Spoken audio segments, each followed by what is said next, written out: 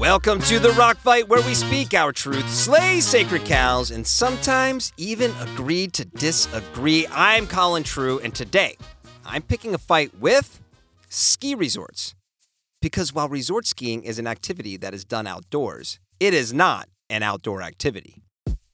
The past 40 years have evolved to the point where most people consider activities done out of the house as outdoor. Or more simply, if it's outside, it's outdoor. Lines have blurred and the hardcore has softened. And for the most part, that's a good thing. But to longtime veterans of outdoor sports, spotting something that we consider outdoor is a lot like spotting porn. We know it when we see it. New activities like swim running may try to prove their outdoor worth, but our bullshit detectors are finely tuned. We know what is and isn't outdoor. And while it may seem sacrilegious to disparage the sport that no doubt led many of you listening to this to become outdoorsy yourselves, resort skiing, it's just the worst. Strapping sticks to one's feet to traverse the snow is as ancient as it is special. It's been around for centuries in various forms, serving as a mode of transportation before becoming the neutered version of the activity that you find today on hills around the world.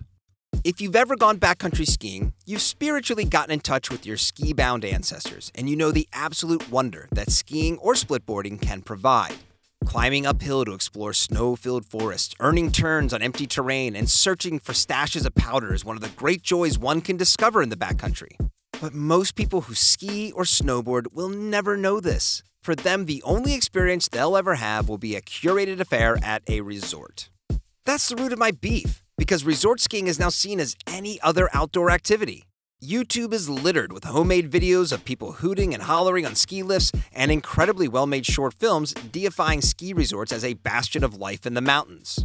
And before I go any further, let me tell you, I love skiing at a resort, and I believe it has a place in our outdoorsy lifestyle. I got to spend 4 years living in a ski town, and those were, hands down, the best 4 winters of my life. You catch the right place on the right day, and it's impossible not to have fun. But there are several reasons why ski resorts are, without question, not part of the spectrum of outdoor adventure sports.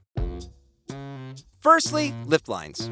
More times than not, skiing at a resort involves the single most horrible thing anyone ever has to do, and something that should never be required when pursuing fun outdoorsy activities: waiting in line. The only time waiting in line should be part of a day outdoors is waiting for a beer when the bar is a little crowded after you just got done proving your worth on the trail. Second, and I'm inspired by one of the great characters in the history of cinema, Randall Graves, when he astutely said to his coworker Dante Hicks, "This job would be great if it wasn't for the fucking customers." After you've wasted your time with all of those people in the lift line, you now have to deal with them on the actual ski runs. And unless you know a mountain inside and out, i.e. you're a local with a season pass, you better have your head on a swivel, because that helmet you're wearing is there to protect you from other skiers more than anything Mother Nature can throw at you. Lastly, and most egregiously, you have to pay through your nose to go. Beyond acquiring the tools of the trade, I resent any activity that costs money, and in this regard, resort skiing is no different or better than slapping on some khakis and dedicating yourself to the game of golf. If I drop $900 on a surfboard, or $3,500 on a mountain bike, or hell, even $120 on a pair of trail runners, I've paid my entrance fee, and the waves and miles are all free. Resort skiing is the most successful attempt at monetizing the outdoors that we've ever seen, and most of our community is down to support it. There is a significant population of outdoorsy-minded individuals who still view mountain biking in wilderness areas as a deal breaker. But hey, we're all okay with cutting down chunks of forests and setting up ski lifts that run off climate change accelerating fossil fuels. No big deal. Guys, resort skiing just isn't outdoor. Backcountry skiing is outdoor. Kayaking is outdoor. Mountain biking is outdoor. Surfing is outdoor. Hiking, backpacking, trail running, all outdoor. Those activities encourage you to acquire gear and skill and go deep into the backcountry using different modes of transportation to see the best of what nature has to offer. Resort skiing is an amusement park ride masquerading as an outdoor sport. And you know, rides at a theme park? They're a ton of fun, but they're a distraction. You don't learn anything from going on them. Resort skiing is a fun, expensive day outside. On the best days, you get to run laps of deep powder, hopefully with good friends, eat high-calorie food on the mountain, and drink high-calorie beer when the lifts close. That's a damn good time. But it is not outdoor. And I'll throw rocks at anyone who disagrees with me. Thanks for listening to The Rock Fight. I'm Colin True. Are you looking for some liquid courage to pick your own rock fight?